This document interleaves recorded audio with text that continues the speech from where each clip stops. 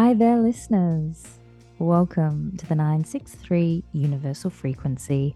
I'm your host, Esther Claire, spreading awareness with an open heart, an open mind, living life, and being free.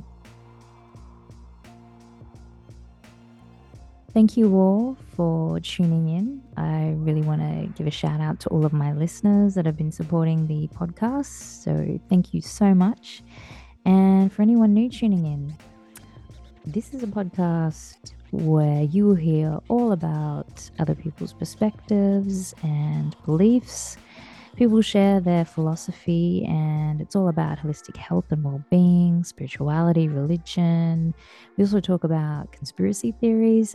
So if you are someone that wants to reach out and share your philosophy, feel free to contact me. My email address is the 963 universal frequency at hotmail.com, which is in the podcast description. So feel free to contact me, and never know, you could get the word out there and maybe become the next philosopher of the modern day age. Today I've got a fascinating guest. His name is David Lawrence, and we are going to be talking about free will. Do we have free will? We'll be talking about determinism and how determinism is on the uprise, and potentially it could be damaging to everybody's way of thinking. So David is the expert. He's written the book, Are We Biochemical Robots? So we go deep with this one, as I like to do personally. I like to explore these deep and meaningful questions. In this episode, we talk about neuroscience and quantum physics. David shares his research that he has done in determinism and why he is against determinism. So we're going to be hearing all about his perspective on this topic, as well as myself. And he also, as we do, this happens to me all the time. I am terrible with names. I just get a mind fog, and I cannot remember particular things. David forgets the name of a philosopher, but he recalls it as soon as we finish the podcast. So the philosopher that he is talking about is John Searle. He does these lectures on consciousness. You can look him up on YouTube, and he's quite an influential philosopher. So that's who he is speaking of when we cannot remember the name, or he cannot remember the name of the philosopher. So I will now play our conversation. I hope you enjoy it. Joining me from California, the United States, is David Lawrence, the author of Are We Really Biochemical Robots? This book addresses the growth advocacy of determinism and exposes this flawed way of thinking. Furthermore, the existence of free will. Now, free will, I've always been fascinated by this topic and whether it is an illusion. I would often wonder, are we in control of our decision making, and are we influenced by the external factors? And I believe most people have pondered this question, whether or not they have free will at some point in their life. And they may have not been aware of it, but they actually have questioned whether or not they've been in control of their decision making, especially if you go down that path or have some understanding of neuroscience. I think it opens up the mind further to explore this belief and that of determinism. So you can also go down that road of human programming and rewiring and reprogramming our brain. And there's that idea that people's biological makeup determines their talents and personality. So it's such a broad field. So I'm so excited to be talking to you about it, and that you've written this book. So could you tell the listeners how you came about to writing this book? Sure. It came about quite by chance. I read a book by Sam Harris called Free Will, and I picked it up because I was a Sam Harris fan, so to speak. I liked his books. I liked his personality. I thought he was smart and educated. But when I picked up free will, I was surprised to see that I had an instinct that it didn't work and that the arguments didn't work. Um, and so I started educating myself on the subject a bit. And the more I learned, the more I reinforced that my instincts were correct. It's just not as well thought out, let's say, as Mr. Harris's views on any number of other topics. So I started to think about writing an article based on what I'd learned. And here's the 5, 6, 7 problems that kept growing, 8, 9, 10.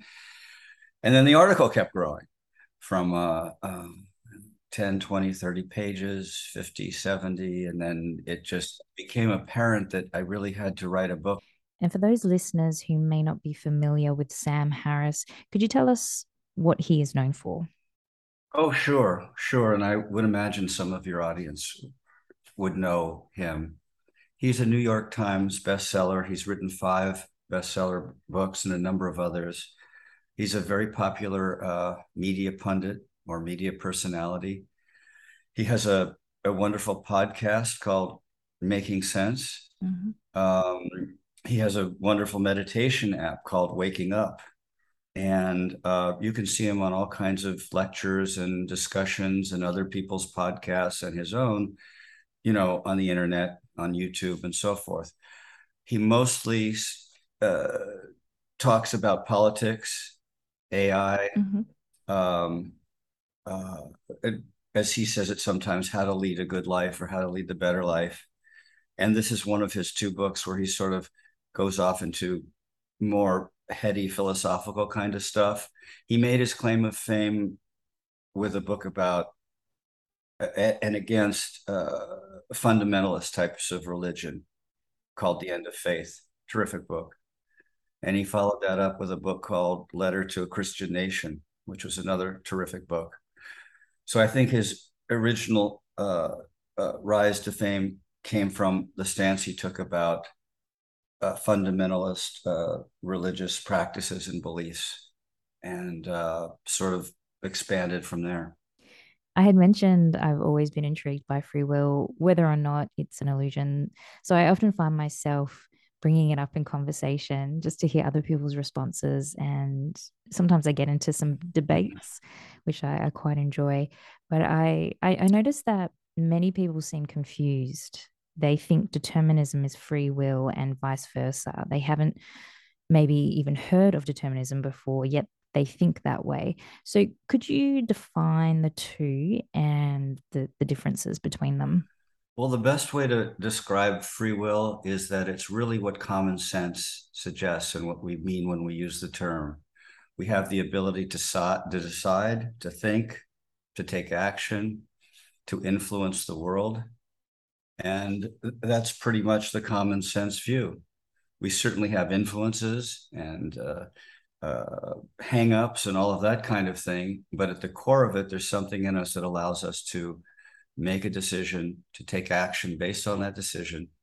And by our actions, we can influence the course of reality. It's not fated to happen. Determinism is the exact opposite. Mhm. Our thoughts are caused by physical force, our actions are caused by physical causal forces. There's a causal chain that governs everything that happens in the world that goes back to the Big Bang. And that chain started then and it came down the path. And everything we do, everything we think, everything we are, everything that reality is, was determined at the moment of the Big Bang. Now it's just spooling out like a motion picture whose frames have already been set and the story's been cut together. So everything is predetermined and we can't influence anything. Mhm. We have no influence over anything, including our thoughts and actions, and no influence over the world. So as I say in the book, it's really a philosophy of ultimate disempowerment and victimhood. Now, it's clearly not cast that way by most determinists who put a lot of spin on what it means and especially what the consequences are, which I go into quite a bit in the book. But that's what it is. ultimate victimhood to causal forces. Mm. See, determinism doesn't make any sense to me because I'm thinking about people who commit crimes, who are murderers. And for some reason, I'm thinking about the old philosophers from the Age of Enlightenment. I'm thinking about Isaac Newton on alchemy and how he influenced people to think for themselves. He paved the way for knowledge. Denis Diderot, he wrote, well, he didn't write the book, but I read The Art of Thinking Freely. And even though both of them had a different belief system, one thing kind of was the same. They both went up against the monarchy. They used their free will to go up against it and share their knowledge with the world. Even Francis Mm-hmm. Voltaire, I don't know if I Voltaire, I think. pronounced that right. Well, yep, and him as well. I believe he was even the one that had said, as we become more civilized, we become more demoralized. And in a way, I believe that to be true in the perspective of people becoming controlled by these influences that discourage or dishearten them from reaching their full potential. So it keeps people suppressed, these influences, and determinism seems to encourage that influences are what determines our reality. So, for example, let's use taxes. Here in Australia, we have to pay taxes because if we don't, we get a fine. And if we don't pay the fine, then we get taken to court and eventually jail. That's if I choose not to pay. So I use my free will not to pay tax. So would this be an example of free will, determinism, or a mixture of both? Well, it depends on which camp you're in. The free will advocates would say that you have the ability to decide whether you're going to pay all your taxes, whether you're going to cheat a little, whether you're going to cheat a lot, or whether you're going to somehow find a way not to pay them, Hmm. or find a nice cozy jail cell somewhere, at least if you have to go to jail. If you're determinist, you will say that you're not making a decision. You are just following along with the causal forces that govern the universe. Those forces are what they are because of what happened at the Big Bang as it descended down this chain, this causal chain to the moment, and you had no choice. Whatever it was you quote decided or think you decided, you were following physical causal forces, and you had no choice but to do what you did, whether it was pay them or not pay them. Mhm. That's the determinist point of view. So, the five big mistakes behind determinist thinking. Okay, well, I'm going to have to narrow down a lot of mistakes to five. Or maybe I'll just the sort of main three. Main three. Three. Let's stick to three. Three's a good number. I like three. Well, okay. I'm not sure I can do three without doing five because they're so Okay. interrelated, but you can stop me when you wish. Sure. What Okay. what I'll do is recap them quickly in the order that they appear in the book Free Will. One of them doesn't appear. It's just something that's important that wasn't raised. But the first one is Harris has an absolutist notion of what free will is. He says that to have free will, we have to have complete control of all the factors that determine us. Complete control would include our biology, our physiology, when we were born, who our parents are, what personal attributes we have, the cosmos. I mean, all of this determines us. And according to Harris, free will as a concept means that we have to completely control those factors. Okay, so that's mistake one. Um, the answer to that is that's nonsense. The distinction isn't made between influence and causation. Uh, Harris's book sort of suggests that anything that influences us takes away our ability of choice. There's no reason that has to be the case. And he suggests, and I think determinists in general suggest, that they have this idea that free will has to be unfettered, absolute, unrestricted, or it can't operate. And that's nonsense because we don't even conceptualize free will that way. Free will operates in circumstances. It has limits, it has constraints, it has boundaries. We're burdened with our culture from the day we're born. We're burdened by the belief system that our parents impart to us. But you have to make a distinction between influence and causation. Many determinists, if not most, don't make it. And they think that any bit of influence over something that's important takes away the capacity for choice. There's no reason it needs to. It's not logical. It needs to. And Harris and other determinists never explain why that's the case. Why free will can't be simply what common sense suggests. It's a limited ability.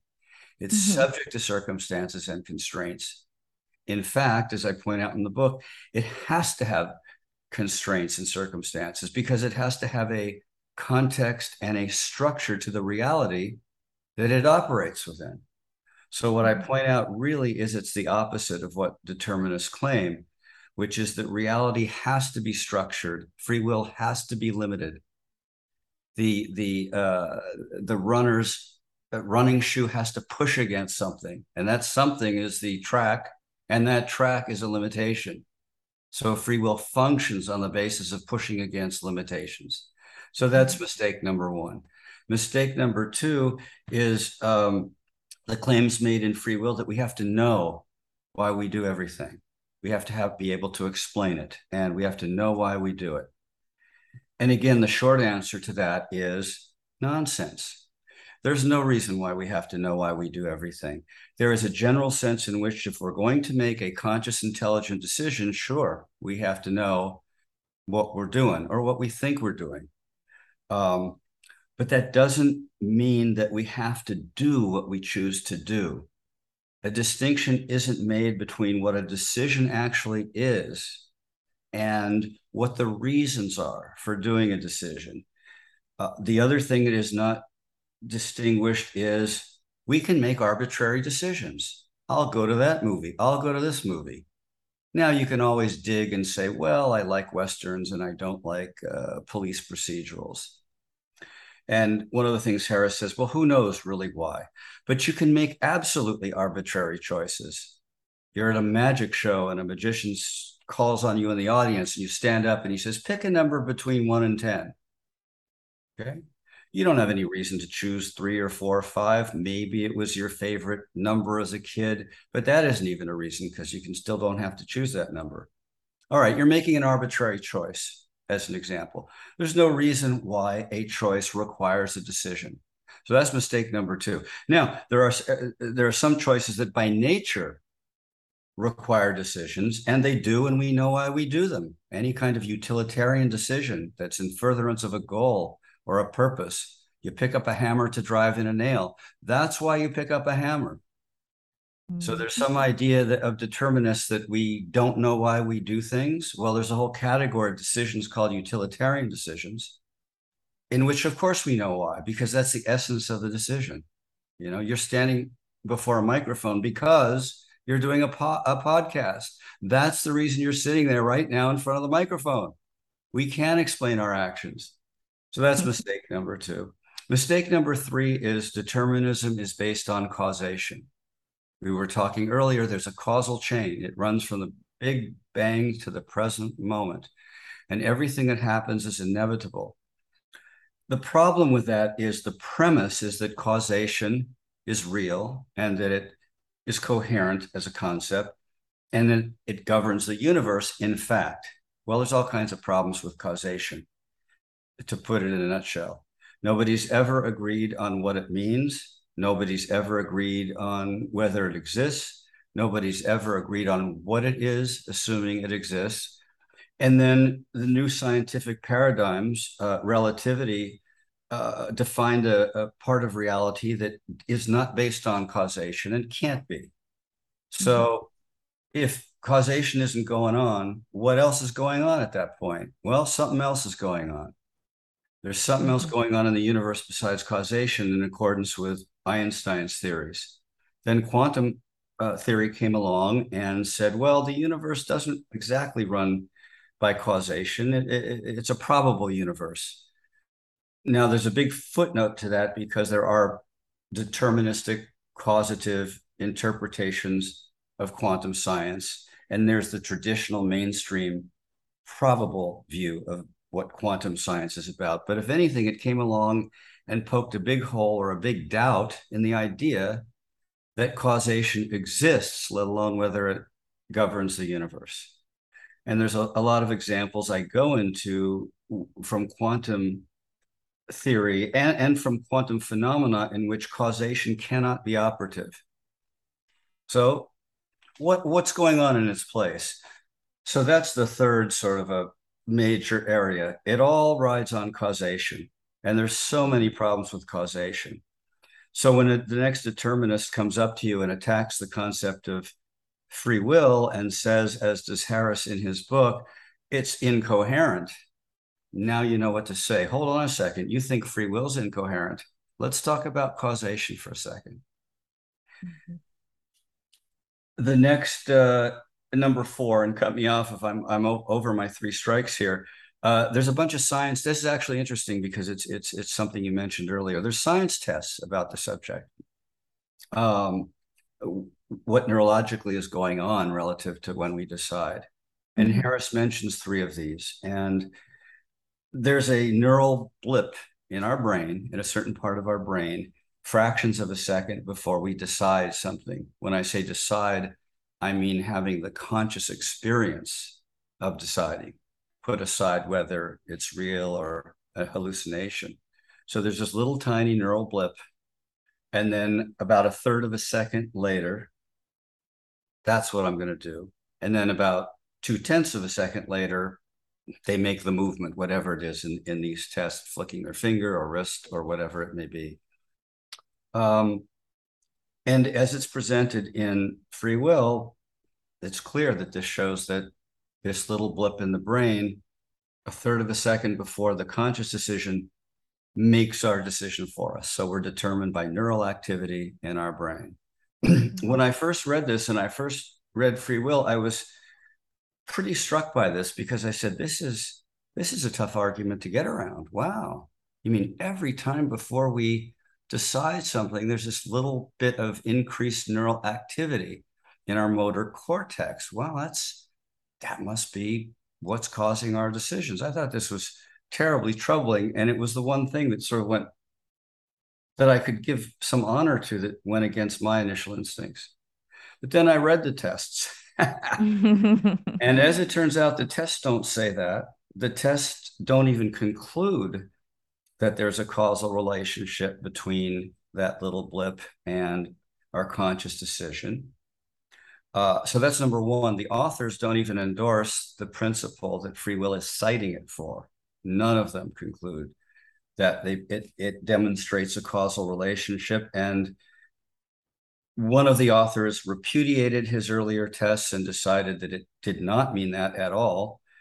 And that his subsequent tests had to do with the fact that we could have free will, even though we go down an initial track, we have a last moment chance to change our minds based on free will and not based on the neural activity in our head. And one of the other authors, both of them really said, don't take this to mean that the problem of determinism has been demonstrated or proved or solved. And in one case, it's just clear that it hasn't been.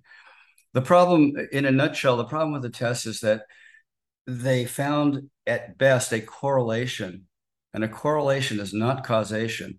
One of the tests was at 60%, and the test authors themselves said this is barely above a coin toss. Uh, the relationship between this little blip and our deciding to do something. Well, 60% doesn't prove anything. You've got to be close to 100%, if not 100%, to have a cause always follow its effect because it's a necessary connection. The only reason it wouldn't be 100% is because we don't perhaps know all the conditions that might slightly vary that we're not picking up, or there are testing issues. in terms of accuracy and so forth, but it's pretty close to 100%, if not 100%. And the other test found things in the area of 60 to 80%.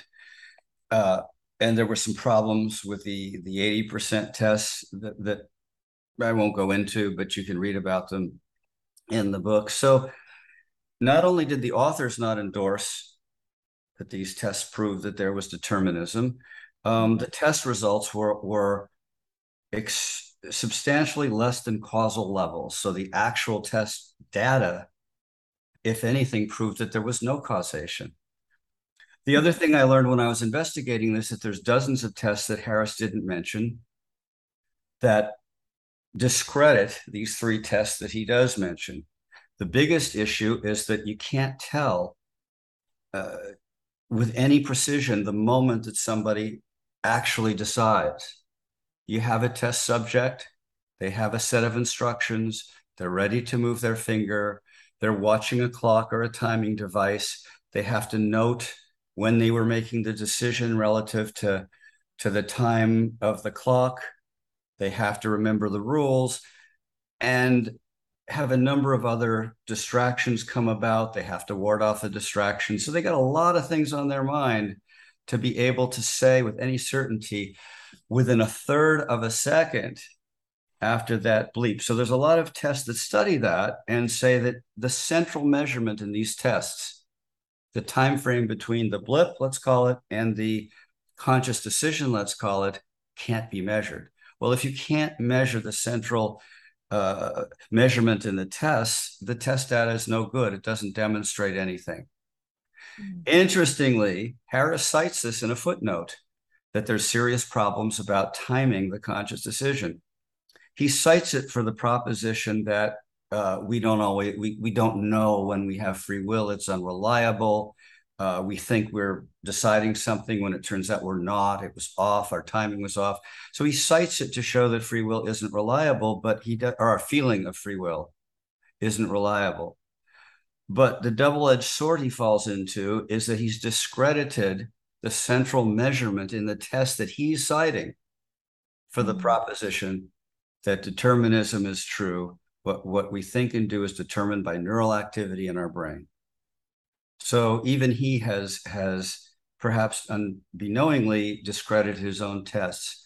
And then there's a bunch of other science tests that attribute other causes to a more direct correlation between that conscious feeling and so forth.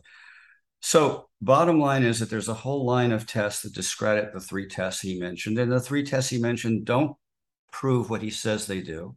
And his authors don't even agree with how he's interpreting the test.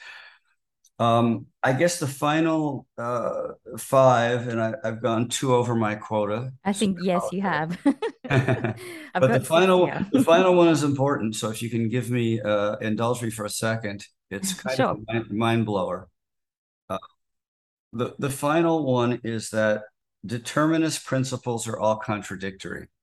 They make no sense. They contradict themselves. And here's how it works. In a causal universe, in the kind of universe the determinists envision, there is no such thing as truth. Truth does not exist. You can't say that anything is true. Why is that? Because if the world is determined, everything we think because it was caused by physical forces in a chain of forces that go back to the Big Bang. That's why we have the thoughts we're having right now. That's what you're thinking, whatever you may be thinking about what I'm saying. And that's why I'm saying it and thinking that there's some validity to what I'm saying. Okay. So that means that everything we think about what's true. Oh, it's daylight out here. Oh, I'm a male. Oh, I'm over 60 years old. Oh, I have 2 feet. Doesn't matter what it is. We're not thinking any of this because it's true. We're not believing in these ideas because it's true. We're believing them because we're caused to believe it's true. That decimates the notion of truth. You could never know what was true if our thoughts were all forced upon us. Causal forces want us to believe that we have 3 legs, then we have 3 legs. They happen to be making me believe, let's say I'm a determinist, that I have 2 legs.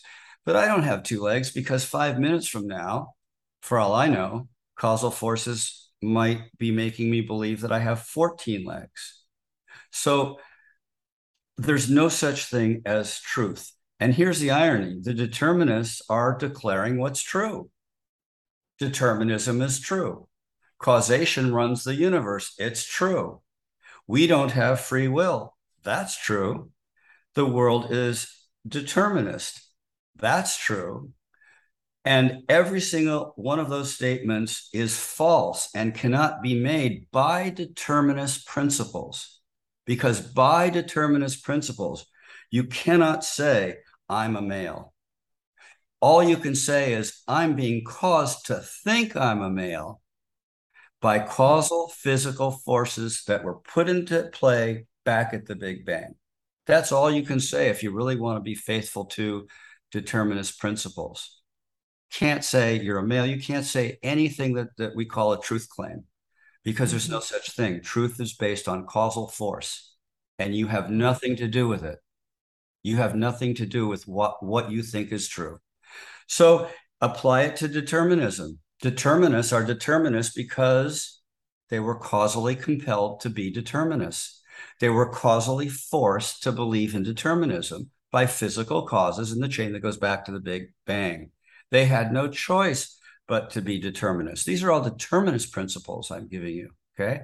Mm, yep. They had no choice to believe that determinism is true.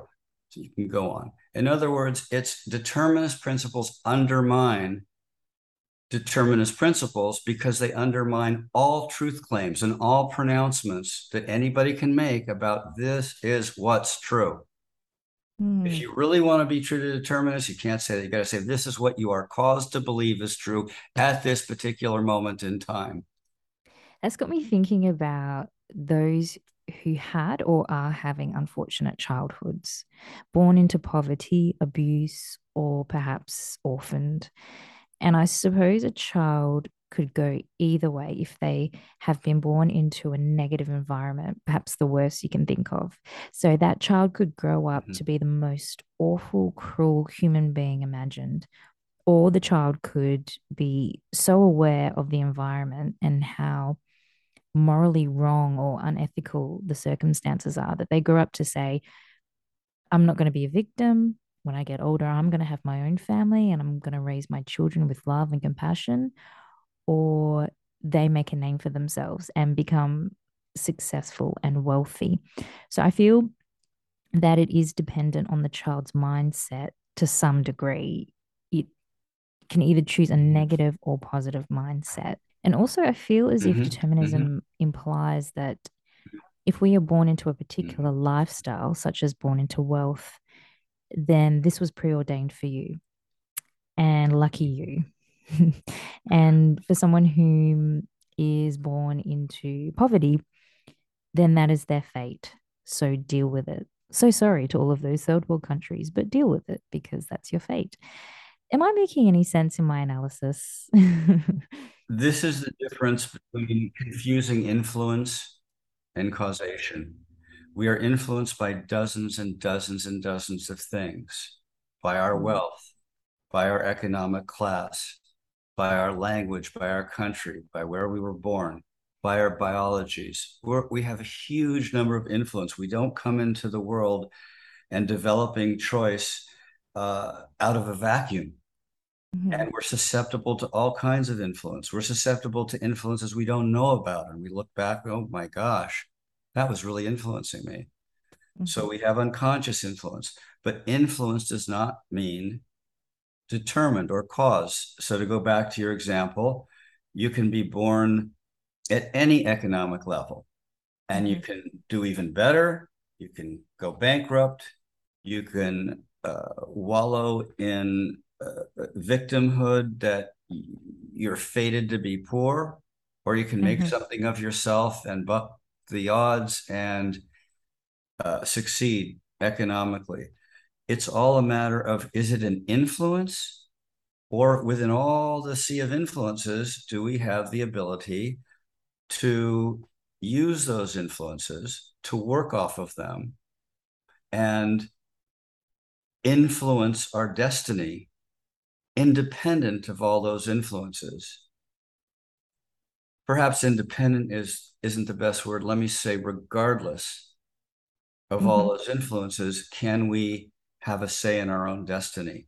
So if you look at all of that stuff as influences, and there's no reason to believe they're not, and if you don't think that free will has to be absolute, and there's no reason to think it does, we're Hmm. situated within a whole panoply of influences. And some of them are really hard to fight, and some of them are easier to fight. Hmm. And and we also get lucky breaks and non-lucky breaks. And those are things that are not within our control and things that we deal with well or we don't. Is So that would a determinist think, well, no, no, no, that's just your fate. That's been preordained for you. Is that how a determinist would be exactly, thinking? So exactly. then I brought this up before, mentioning murderers, people that commit murders. For me, would a determinist think, well, then that was what they were designed to do. They were preordained to do that, to come onto this earth and murder people. So then maybe we should just let them off the hook, sort of thing. That's sort of how I kind of, not saying that that's what they're saying, like let them off the hook, but I kind of feel like, what's the point then if Mm. we're going to convict them and put them in jail because we're telling people that life's determined. So Mm-hmm. nobody should really be punished for any decisions or any actions that they make, right? Am I am I understanding this correctly? You're bringing up the biggest dilemma that determinists have, and it's the issue of morality and responsibility. And you're having the intuition that, wait a second, if we don't choose anything, if we're totally at the whims of causal forces going back to the Big Bang, how can we be responsible for anything? And if we can't be responsible for anything, how can we punish wrongdoers and attribute responsibility to them when in fact we should be going after and putting in jail a bunch of physical causes, a bunch of movements of subatomic particles and neurological synaptic connections and activity, because that's what really made them murder if you're a determinist. So this is the Right. problem of responsibility and morality, and you're exactly right. There's a conflict. There's a direct conflict between being responsible and living in the determined world that the determinists say we live in. And the answer is you can't be responsible and you can't have personal responsibility and there can't be morality if you don't have any control over what you do, if you don't have any control over what you think, if you don't have any control over your intentions. How the heck can you be responsible? How the heck can you follow any moral principles? How can there even be any moral principles if everything that comes into our head is just an aftershock of various causal forces? So the determinists have a real dilemma because nobody wants to say, whether you're determinist or not, yeah, there is no personal responsibility. Yeah, morality doesn't exist. Yeah, he had no choice but to commit the murders, so he had no choice. Um, he's not responsible. We can't hold him responsible. We can't blame him because blame assumes that somebody had some control over their actions. Mm-hmm. So, how did the determinists face this problem? That's the question. And the answer is they do a bunch of spinning and fancy dancing. I have a whole chapter called Morality and Biochemical Robots. Basically, they ignore the problem. They talk around it, and all of a sudden, they become free will advocates. An example, a famous physicist says, yes, we're determined by what happens in our brain, and 8 to 10 seconds before we decide and do what we're going to do, our brain has done the neurological activity that tells us to do this. And then this is a real person, no names. Sure. Uh, 30 seconds later, the same person says, well, over the years, however, we have developed the capacity for self-control. So we can self-control and, we can judge people by how much self-control they exhibited. Now, you can't say that under determinism. We don't have Mm. self control. If we think we do, that's a thought. that was caused by physical forces like every other thought. There's no such thing as self-control under determinism. So here you have a determinist who, in 2 seconds, right after she proclaims that everything we do is caused, says that we have self-control. That's some fancy dancing. What she's really Yeah. done is she's become a free will advocate for a few seconds, dealing with the issue of responsibility, because she's saying things that make absolutely no sense and contradict the way a determined reality works. You don't Mm-hmm. have self-control. That's what a determined world means. There's no such thing. There's another very famous evolutionary biologist. And by the way, all these people are smart, educated, terrific people. But you have to do a fancy dance if you're a determinist and you don't want to admit that there's no such thing as responsibility. So they're forced into it. The Mm-hmm. biologist that I was about to mention says we are neurally determined. Everything we think, everything we do is because of neural activity in our brain. And if you show me a neuron that fires, we can trace that back to a prior neuron that fired, and we can trace that back to a prior neuron. And he says, show me the neuron that just fires on its own. No such thing. And when you show me that, we can have a serious discussion about free will. 2 minutes later, not even 2 minutes later, 30 seconds later, he says, no, that doesn't mean you should let murderers run around. We have to lock up murderers, right? I mean, after all, if you have a car on a highway and it's not functioning, you have to take that car off the highway or take it to the garage and fix it, right? So of course we can't let murderers run around. Well, as with the first case, he's suddenly become a free will advocate. Really? We can lock up murderers? We can't let them run around? Who exactly is going to not let them run around? If all of our actions have been determined at the Big Bang, who are we to decide? How can we decide who's a murderer, who had an excuse, who didn't have an excuse, who are the dangerous ones, who will never do it again, who will do it again? Who's going to lock them up? Who's going to decide how to lock them up? Mm-hmm. Well, we have to have free will to do that, don't we? And then you go to his illustration about the car. Who's going to decide whether to take the car off the road or fix the car? Who's going to fix the car? Who's going to put the car back on the road? So all of a sudden, he's talking about a scenario just like the first person with the self-control fantasy in the middle of causal land. All of a sudden, he's talking as if we had free will. Well, we can't take murders off the streets. We can if we're caused to. If we're caused to do nothing about it, we'll do nothing about it. But don't talk all of a sudden like we have free will and this is what we ought to do and we have the capacity to do it. Harris does the same thing. The fancy dance is that he talks on one case about being determined and then immediately says, oh, human beings, of course we can plan for the future. Excuse me? We're living in a causal universe. We can plan for the future. Well, we could be caused to think we're planning for the future. That's what determinists would say. Now you're saying we can plan for the future in a causal universe.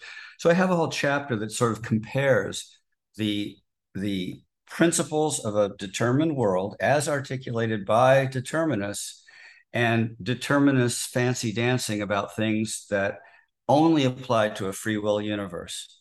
And they're used to finesse this issue of why there's no personal responsibility in a causal universe. And they're used, in my opinion, to make people more comfortable about the idea of determinism. Well, after all, you can plan. Well, after all, you can make yourselves a better person. You can't do any of that in a causal universe. So I call it free will speak, the idea that it's using the free will terms for a universe of cogs and machines and mechanisms. So that's basically it. The bottom line is if everything is determined, you can't be personally responsible. Go back to the very first thing you said launching into this topic. You can't blame a murderer for what he did. He Mm-hmm. didn't do it. Not if Right. it was determined. My mind is exploding right now with so many thoughts. Do you know Joe Dispenza? I don't. He's a neuroscientist, researcher, and he's a believer in manifestation. So he believes in empowering people to change their environment internally. And he uses neuroscience, epigenetics, and quantum physics to rewire and reprogram our body to improve our health, mind, and just creating an overall better health, and that we can cure ourselves from mental illness, health problems, even self sabotage. So we can do that all with our thoughts. So finding root cause of an issue, usually it's an experience that we have had in our past that has caused or influenced a negative response within our body's DNA. So it's really about changing our DNA. And I'm really brushing the surface, so interrupt me if I'm rambling. No, and I just to frame it, you're talking about, I believe, you correct me if I'm wrong, the fact that we can have free will and be subject to a huge number of influences. And that's, I think what I'm hearing from you is influences about that get us ill and so forth. I mean, we have all these influences, and it's fair to call them programming in a sense. And so to get well, we need to improve ourselves. We need to take the initiative and use our free will to do so. You know, determinism sounds a little dangerous, putting it mildly, but I do think it is necessary to have this concept for people to recognize what's right and what's wrong. And, you can't have black without white, and you can't have white without black. So determinism is sounding a little dangerous to me. Call me biased, but I'm a free will advocate. I hope, I believe I am. Is it bias, or were you convinced by the brilliant arguments that I made? I don't think it's bias. you know, I went to a Catholic school and I always question the Bible, and it always goes back to that story of Adam and Eve and the serpent, and how he offers Eve the apple and then she tempts Adam, and there's so many interpretations of the moral for that story, but I always saw it as the serpent making Eve aware that she has free will and that she has consequences as well. She actually didn't seem to think that it was a bad idea. She wanted to be like God because she loved him so much, and that she didn't see there to be anything wrong with that. And inevitably, God kicks her out, as well as Mm-hmm, Adam, mm-hmm, and they both had to deal with the mm-hmm, consequences. So I feel as if that story is really about taking responsibility for actions, free will, understanding right from wrong, what mm-hmm. punishment is. And so influences are obstacles that we need to face to understand free will. I could decide I'm not going to work. I'm not going to go to work today, and I'm going to sleep in. And I've used my free will to rest and just chill out and not work for anyone. So Yes, you've accepted intuitively and intellectually that influence is not causation, right? That whatever influences you have a job, you need money, you have a boss who discourages not coming in and taking sick leave, and you can still decide with all those influence, and you maybe have an ethic that you really can never stop working. You have a billion influences, but your intuition, it's the same as mine, is that you can still just have decision within that huge maelstrom of influences. Now, sometimes you have a tiny little bit of power and ability to decide, and sometimes you have a lot. It fluctuates and it varies with the kind of thing it is, the kind of mhm, circumstances you're in. The other thing that I find striking that your intuition is right on the mark that I want to go back to is that you said that determinism is dangerous in a way. And it is dangerous. And I want to articulate that for a second because it highlights the reason why the debate's important. You're a victim. You're a victim to circumstance. You're a victim to causes. You're a victim to physical events. You're a victim to the play of subatomic molecular activity and all of that. Nothing you can do about it. So it preaches ultimately mhm, victimhood. And it's a philosophy that says you can't yourself take the initiative to do the various things you've been talking about. You can't rise above economic diversity. It'll happen if it was fated to happen. It'll happen if causes make it happen, but you ain't doing anything. You can't do anything. So it's a philosophy of mm. defeatism. really, and victimhood. Um, and that's in part why I think it's too bad that most of the new media personalities are determinists. And I think I know why, or have a sense of why, but there's very few champions of free will out there. There's a few, um, and but they don't predominate the airwaves or the equivalent of the airwaves, the video waves, the media waves. Um, and it's a philosophy of defeatism. It's against initiative. There is no personal initiative. It's against rising. I say against. It does not permit rising above circumstances. You will or you won't. Depends what was predetermined. So it's really sort of reduces us to a state of helplessness. And while determinists can do the fancy dancing, oh well, but we have to lock up murderers. Oh well, we have to fix our broken human cars. Oh well, we can self-control. Asterisk, how the hell can you do that if we're cogs in a mechanical machine of the world? Um, all the fancy dancing doesn't get over the fact that we are victims to causal activity if we're determinists, and there's no such thing as personal responsibility. And what that's doing is putting out into the world the concept that we're victims.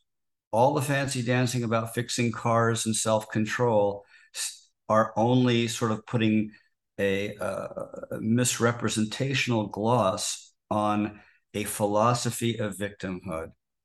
You can't control your fate.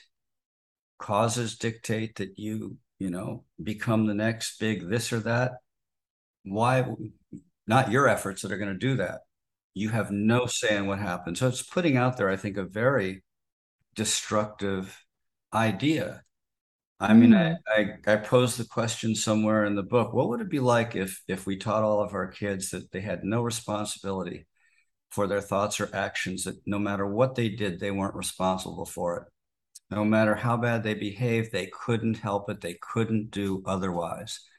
All right. So that would be teaching kids what's honestly the case as determinists believe the world works. What kind of world would that be?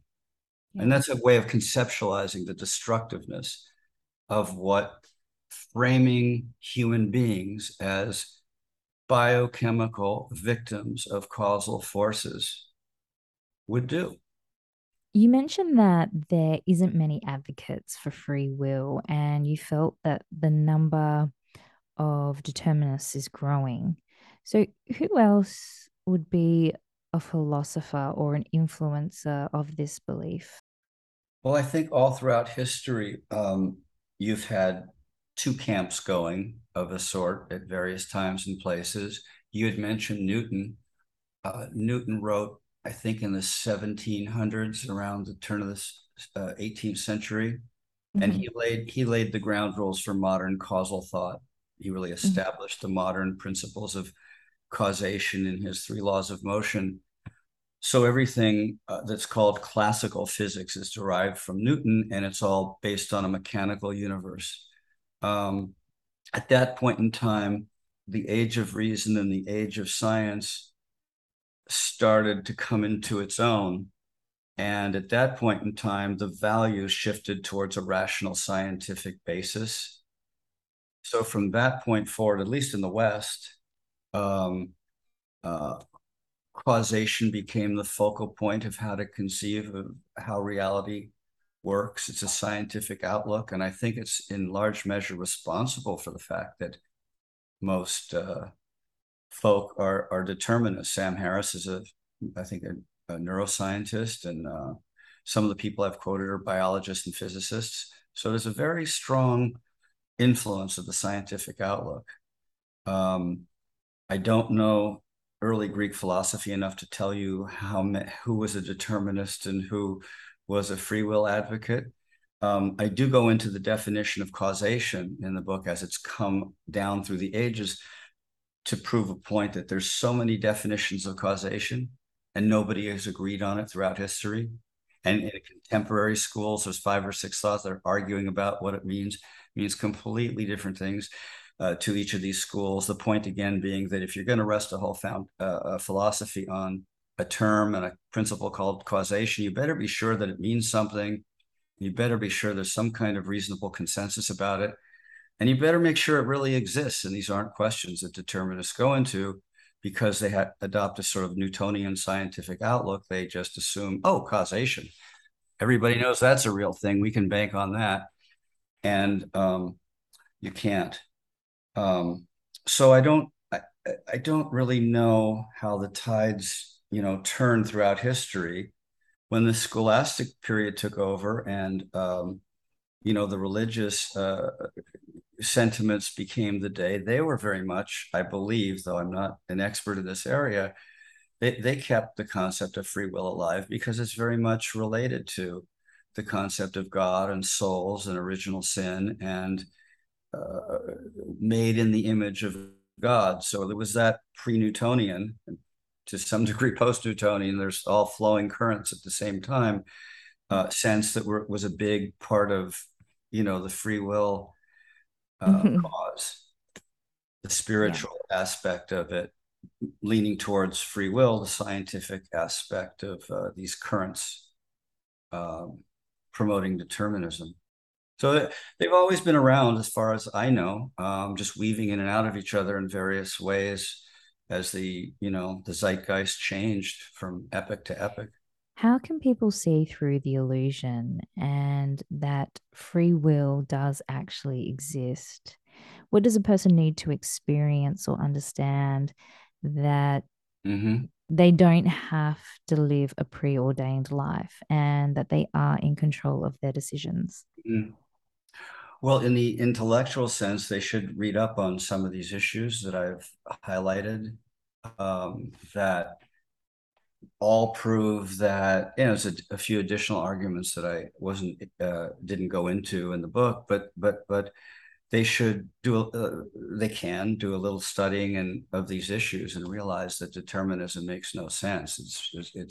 It's based on a premise that's shaky at best, and there are all these conceptual problems, and modern science brings a lot of problems to the table. It's contradictory in a logical sense that I've mentioned. There's so many problems that whether or not that they agree, whether or not there's the issue of whether we have free will, it's pretty clear when they start researching all these problems that it isn't a deterministic world. You just can't, it just cannot be justified. So that's one sort of the intellectual approach to realizing that there's so many problems with determinism that it just can't be true. And there's no real credible argument that it is true. That's the intellectual way in. I think the intuitive way in is what I got in initially reading Harris's book, and which you instinctively went to as well, is that this is what we are as humans. And we want to think of ourselves as victims. Okay. It's kind of like a ready-made excuse for all of our frailties. And we all have them, and our shortcomings, and we all have them. And in a way, determinism is soothing because it says, hey, you didn't do it. You had to do it. It was fated. So there's some comfort in the excuse of determinism, if you think of it that way. It's the greatest excuse ever told, as opposed to the greatest story ever told. It's the greatest excuse. But to follow that intuition that you want to be a victim, you want to look at yourself as a victim, it's not very empowering. It's not very healthy. I mean, Yeah. you might say, look, if we don't know, and the question is out, the jury is out, the answer isn't known for sure. Well, which is more productive, which is more beneficial, which is more helpful, which will help you more grow as a person, spiritually, economically, socially, on whatever level. Well, clearly, it's going to be more helpful to think that you aren't fated to do whatever the causal cogs say you must do, that you have the ability to influence your life, or as you said, reprogram yourself. If you think you can't, well, what does that say? It sort of can permeate your system in a defeatist kind of a way. Mhm. So one thing I think on the gut level is to follow that intuition that that's not what human beings are. And in fact, when you think about it, I mean, are determinists really determinists? No. They are when they're intellectualizing and talking about the subject in their philosophy class or to their colleagues or what have you. But when they get out of bed, they decide what to wear for the day, what color tie to put on, what they're going to have for breakfast. Are they going to skip breakfast? Are they going to rush Mhm. to work? Or are they going to listen to that Australian podcast for a few minutes that they've been wanting to get to by this author who wrote this crazy book on free will? So from the moment they get up to the moment they go to bed, they're making decisions, right? They're acting out the human drama.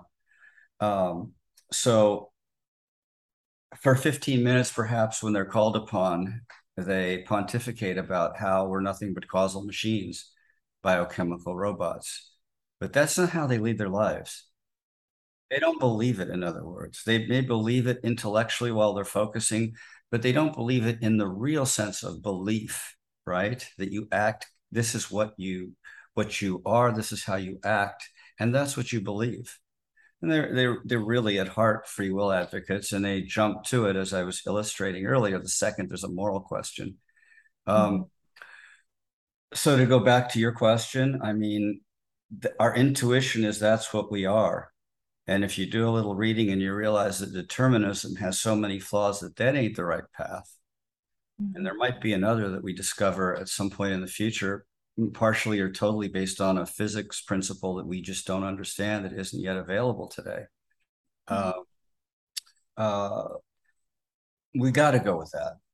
And Mhm. once you got to go with that because you got to know what pajamas to put on before bed, well, then you may as well go to that and figure out what is the best job and act like you had free will and figure out what's the best job that I take? What's the best thing for me to do in this circumstance? What would be the Mhm. best moral principle that I would be proud to live my life by? Would you agree that morality, moral beliefs, and values originates from religion or spirituality? And are they essential or fundamental in understanding free will? Do we need to be religious or spiritual to understand free will? Well, that's a complicated topic, and it to some degree depends on what you mean by religion or spirituality.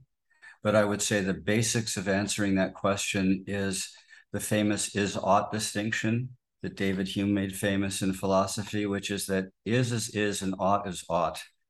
And the world of facts are one thing, and the world of moral truth and morality and what we ought to do is another dimension. And that's, I think, as I'm presenting it, the parallel of what you would say spiritual or religious. It's not physical, it's not fact. And the famous formula is you can't derive an ought from an is. You can't look at the world of facts and say what's moral or what's ethical or what you ought to do because it's a different realm and it's a realm of values. And you can't look to scientific fact. This is how these electrons behave when you zap them with this energy. You can't look to that kind of stuff or anything else to derive moral truths and what would be the right thing to do. It's just in a human conscious dimension or a spiritual dimension. So, in that sense, a spiritual, non physical, non material outlook about what the world is. And it's a non scientific outlook because science is basically a materialistic view of things, would support and be in line with the concept of free will. That's brilliant. Humans are creatures more of sensitive and practical sentiment than of reason. Love it. But now for the big question. Did you use your free will to write the book Biochemical Robots? By the way, the title came from something Sam Harris says in his book. He says that we're biochemical robots. So when I went to think about a title for this, I thought, well, that's the question, isn't it? Are we Mhm. biochemical robots? And that became the title for the book. Um, I think I used my free will because, again, I know that the concept of determinism and causation is fraught with problems, let's say. Let's say we Mhm. don't quite say that it's nonsense or it doesn't exist. Let's just say it's highly problematic. It's the most diplomatic way, I guess I could put it. So what does that leave? I mean, we all feel like we make decisions from the second we get up to go to bed, day after day, hour after hour. So I believe I did. I don't have any evidence for the fact that I didn't. Um, the Mhm. only the only hard evidence I think you could cite, and Harris cites it, and it's only evidence to a limited degree, is that science doesn't know how it works. It's a mystery. But science has a lot of mysteries, as I point out in the book. And that you can't, the argument that it doesn't exist because science doesn't understand it. It's a pretty silly argument. It takes you down a perilous path because the Big Bang didn't exist, really. Um, uh, I make a list of a whole bunch of things. The universe isn't expanding exponentially because science doesn't understand how that works. You know, Mhm. dozens of things science doesn't understand that I go into just to make the point that it's not a very good argument. However, that's all the evidence that I can think of. Science doesn't can't explain it. But again, the center of quantum physics is that reality is a wave and a particle. Physicists don't understand that. You look at it one way, it's a wave, or rather, don't look at it. You look at it, it becomes a particle, and they're two very different types of behavior. And the famous physicist Richard Feynman said, it's safe to say that nobody understands quantum physics. Well, Mhm. since quantum physics is the best, the most accurate description we have of how the world works, what he's really saying is nobody understands how the world works. So the evidence, we don't understand it, we can't account for it. It's enough to give one pause. It's just limited in its effectiveness because if you go down that road, you're going to have to eliminate most of how the So many world different works, things. which the most famous of physicists are up there in that. And it's not just him, but all the major. If you listen to podcasts or books by all the major physicists, at some point they'll say, "We don't have really a clue as to how quantum physics works." Again, take that into how the world really works. Um, but that's the evidence I guess I would look to. Sure, there's some evidence that if you put me on a table and you anesthetize, you're going to affect consciousness by what happens physically. Mhm. And the question is, but doesn't consciousness affect back within its own domain of influence what happens physically? It's not just influence to consciousness, it's both. So one could say, well, there's some evidence. We are subject to physical influence. They tap things in your brain while you're unconscious, and you see this or you see that. Well, Mhm. okay. But again, is it influence or is it causation? We are subject to bodily influence. There's no question. That doesn't mean that bodily influence isn't subject to our consciousness. It also raises the question of contemplation. Before I meditate, and sometimes after I meditate, I contemplate. And it's usually on what I visualize before or what I visualize during the meditation session. Sometimes I'll even contemplate on world events or just day to day things that happen. So, when you explained the tests that were carried out earlier in our conversation, and you mentioned the test subjects having a blimp after they had made a decision about a particular situation, it doesn't really fit with the concept of determinism because it's not a set thought. And what if someone lies or doesn't understand, or perhaps they're indecisive? You have the option or free will to think about your actions response. Finding out your why is is so important. So finding out your why then shouldn't be an option in determinism. Well, yeah, it's another good point because it's a criticism, a major criticism of those science tests is, hold on a second, you're measuring a little blip in the motor cortex, which has to do with motor muscle movements.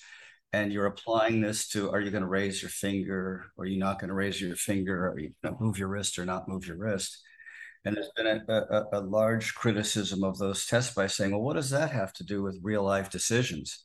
It's such a limited context of decision. What if you're worrying about, should you take that job or not? Should you send your kid to that college or Yeah. not? Should you call your partner out on something you think he might be cheating, but the books might actually be legit, but you're not sure?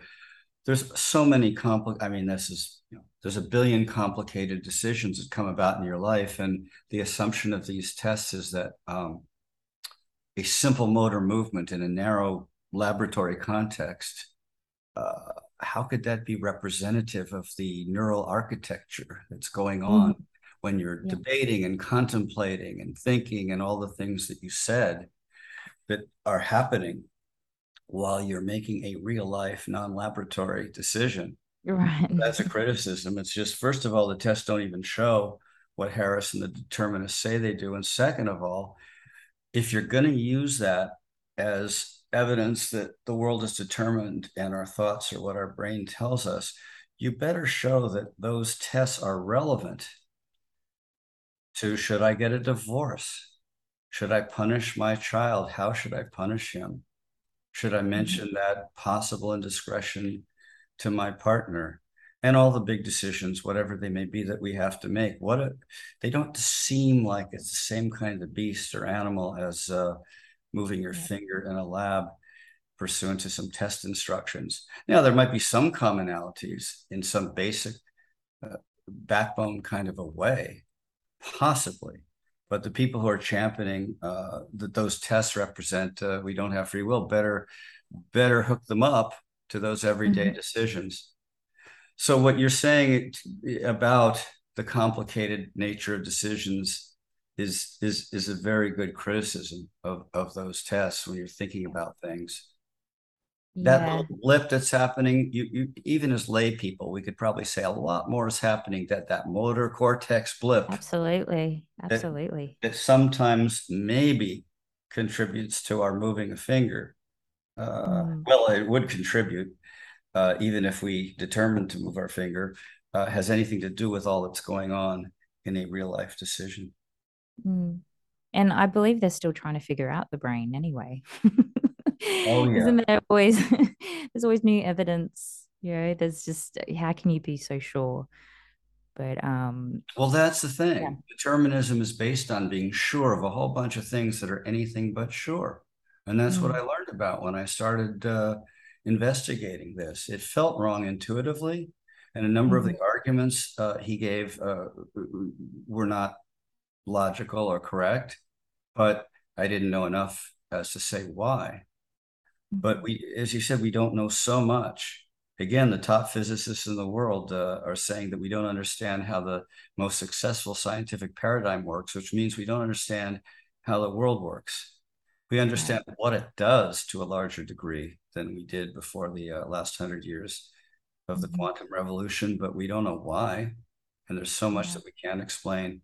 I gave a funny example in the book that I got from a famous physicist. He said, we don't know how water freezes in an interview. And the guy says, what do you mean we don't know how water freezes? Or it might not have been an interview, it might have been a lecture. In any case, he says, we recently discovered that hot water freezes faster than cold water. And you say to yourself, well, wait a second, cold water's half the way there. How's that possible? How could hot water freeze faster than cold water? And physics doesn't know. So he says to his audience, and just when you thought physics was complete or that there was nothing else for us to discover, we don't know why this happens. We don't know how water freezes or all about how water freezes, let alone, these complicated subjects.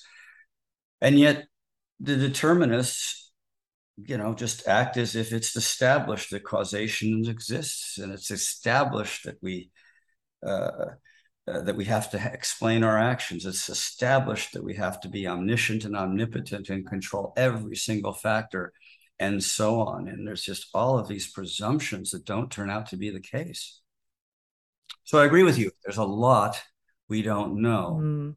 and if you want to base a theory on that, it would be good to kind of go back and say, okay, these are my premises. Are they really solid? When I started investigating the subject, one premise fell away, then the next one fell away, then the next one fell away. The Hmm. scientific premise, wow, this blip determines became, that's not even what the tests conclude. So at the end of the day, I ended up believing that I wrote the book because I was exercising free will, because there, so far as we know, other than randomness, that's a whole nother topic. There's really no other viable alternative Hmm. since determinism doesn't work. Really opens a rabbit hole, this whole topic. So what you've done is It just, is. like I said, I've got so many things running through my head. And I suppose the other one I was interested in is you had mentioned it before, artificial intelligence. Do Mm. you think that there's a connection between determinism, I suppose, putting out there that we should be thinking like this as part of a transhumanism agenda? Now, that's probably very conspiracy theory. So we'll say a little more about it so that I understand the bigger picture. Well, I kind of feel as if determinism, in a way, and even with what you've said about biochemical robots, I feel as if we are coming into this new paradigm shift of transhumanism, and artificial intelligence is increasing. And so there's these ideas of getting microchips put in humans, and there is some studies done that we have a connection to energy, and connections to mobile phones, and we have a current in our body. So in a way, we are essentially a human Mm, computer, and mm, that's the mm, the theory. It's inevitable that we will go down the path of transhumanism and artificial mm. intelligence. So determinism would be kind of essential for people to be thinking that way, that they are controlled and that they don't have any free will. So is transhumanism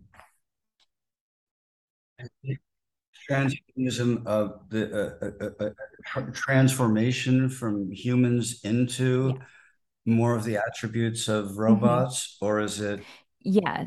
So combining the two in something new? it's Or a philosophical and cultural position mm, that encourages human advancement through technology. So, artificial enhancements. So in a way, it's a combination. It combines the mm, two in a way. And eventually, the human race will become mm, reliant not only on technology around them, but physically to survive, will be connected to technology in some way. And yeah, I think it's still in its infancy. Some countries have already started microchipping themselves. I'm pretty sure Sweden is has done that. It was a few years ago, but I'm not fully knowledgeable in that area. And then we've even got Elon Musk, who's doing his thing with experiments, putting brain implants in monkeys with the Neuralink device, and he's got monkeys playing mind pong with their brains. So wasn't isn't he already a robot? Oh no, no, no. I'm probably thinking of somebody else. There's I guess my answer would be no to everything you're saying. To go back to the beginning, there's a wonderful, famous philosopher, and I'm blanking on his name, contemporary, and hopefully I'll think of it and I'll email you and you can email your readers. But he has a couple of lectures on how we're not machines and how machines aren't us, and there's a complete difference Mhm, between uh, thinking and computing. And they're really a good series of lectures because he separates the confusions about all of this. mhm. And they're really terrific. And I apologize to you and your readers that I'm just blanking on his name. Okay. Uh, Very famous philosopher. Um, and I'll get it as soon as we hang up. But no, I mean, they're completely different things. Hmm. Thinking is not computing and computing is not thinking. And he gives a lot of reasons. That's not to say that there isn't aspects of thinking that involve computations, but they're very different things. And he goes into why Hmm. and how there's a lot of mushing and confusing and twisting of all of this. So Yeah. at least we have to keep them distinct. Yeah. Yeah. I just to throw out a philosopher that I hugely admire is Alan Watts. I don't know if that might have been the guy you were thinking of, maybe not, but No, yeah. I know Alan Watts for sure. Yeah. Sure. He's, yeah, I know Alan. Yeah. I So know of this. same, I know of him. Yeah, So he's yeah, very good in the domain that he talks about. He's terrific. he's amazing. Like he's just I don't know anyone that can well, obviously we're unique people. We can't Mhm. be the same, but yeah, I don't know anyone that can Mhm. beat Alan Watts. He is If you terrific. do remember if you do remember the philosopher you were talking about, please feel free to let me know and I can always add it to the descriptions, the podcast. But Yes, I will. It's bugging me that a causal blip in my neural synapses is not letting me get at that answer. But Alan Watts, yeah, I think he was one of the first guys who popularized Zen and brought a lot of the Eastern culture and spiritual traditions to the West in the 60s and 70s and 80s. And I think everybody read The Way of Zen, I think was one of his original seminal books. And people didn't know about Mm, Zen. By the way, I have a couple of Zen koans in yeah. the book. I thought it was Oh, appropriate, really? yeah, because in my free will speak section where I sort of say what Harris says, and then I say how you can't say that if it's a determined world, and here's what you have to say. And one of his sayings was, Mm, "We're not in control of our minds." So I decided mm, that was just a great ripe field for developing a couple of Zen koans. So I put them in as some humor, but also illustrative of how the concept leads to absurd results. So I think one of them was if we mm. don't control our minds, who is the mind that's saying that? You know, and and a couple of things that sort of played on that kind of a principle. Um, oh, I think the other Mm. one was don't you have to be in control of your mind to say that we're not in control of our minds? So those are my two. Those are my two. If you're confused by them, apologies, but I guess they're supposed to be confused as what's the sound of one hand clapping? What's the what is a mind Mhm. who's not in control saying? No, can they make Mm. sense? Can they make sense when they say we're not under anyone, we're not being controlled? So those were my Mhm. little Alan Watts contributions to the book. Oh, that's fantastic. And I suppose just to close out the segment, is there anything that you would say to people as Mhm. I suppose as some self-help or encouragement to think freely or use your free will? I think really so much of life has to do with overcoming our demons or fighting our programming, as you put it. And we have a lot of stuff to overcome. All of us are Mhm. burdened with all kinds of influences that aren't necessarily, let us say, positive. So the concept and the feeling and the embracing of the idea that we have free will, I think, is in the midst of all that is the way to frame things so that we have a choice and we can do something about these things. Um, Mhm. and I think it's a very empowering thing, and it's really the center of human growth because it's the ability to grow as a human. So if you cultivate the belief in free will, if you will, or the dedication to it, or the idea that it can do more things than you think it can. At the same time, you're also saying the flip side of it, which is you're saying we're not as locked in as we think we are. We're not as determined as we think we are. We're not as big of victims as we think we are. So I think that in itself, it's sort of the core of going in the right direction. of improving ourselves and becoming better people, improving the world, helping others. All of self growth, I think, means nothing if there's no such thing as free will, right? We're just doing Right. what we're caused to do. We have nothing to do with it. Mm-hmm. So I think that really celebrating, if that's the right word, the concept of free will is really celebrating our power and ability to overcome resistance and accomplish more and have more influence over our fate. Mm-hmm. I'll put it that way. Absolutely.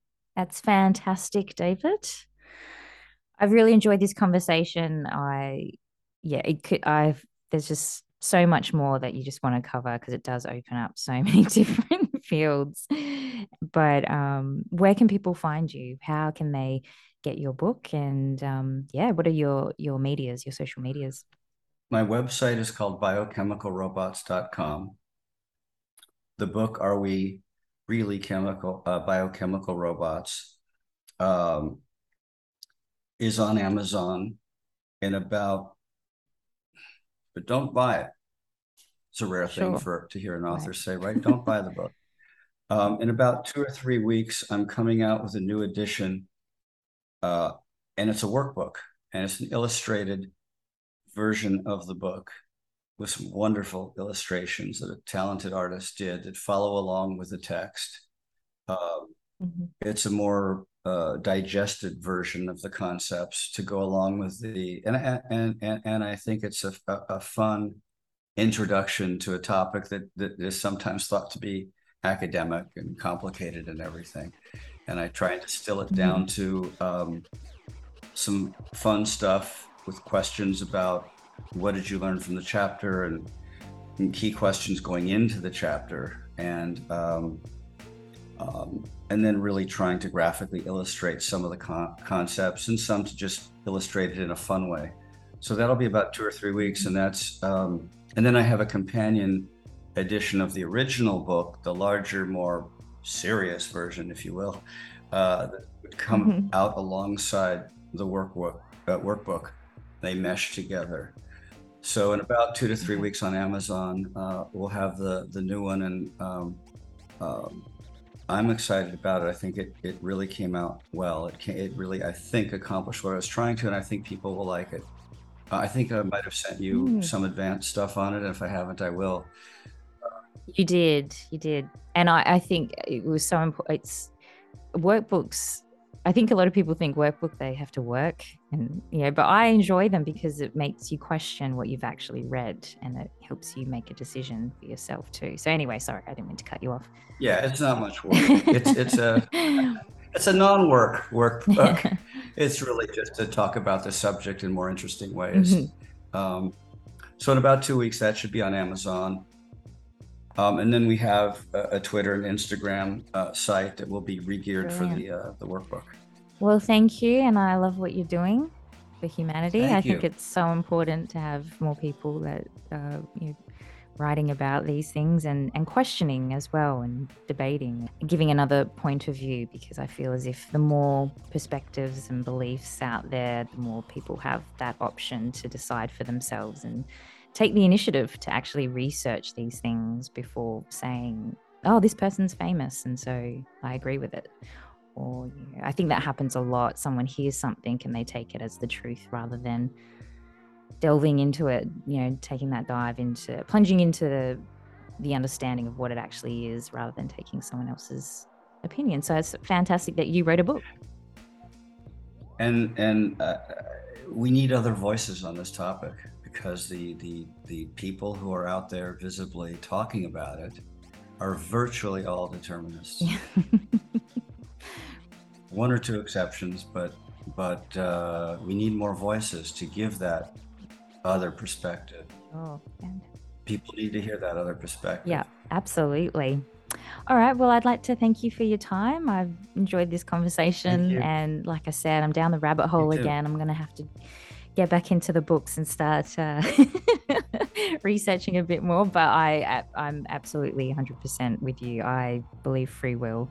And I'm going to do some more contemplating on some of my influences in my life. So thank you. I think you've actually helped me a Cool. lot just in this conversation. But I look forward to your Oh, book coming thank you. out and I'd love to read it. So I'm definitely going to be looking out for that. So thank you for the time and all the best. Oh, thank you, and all the best to you.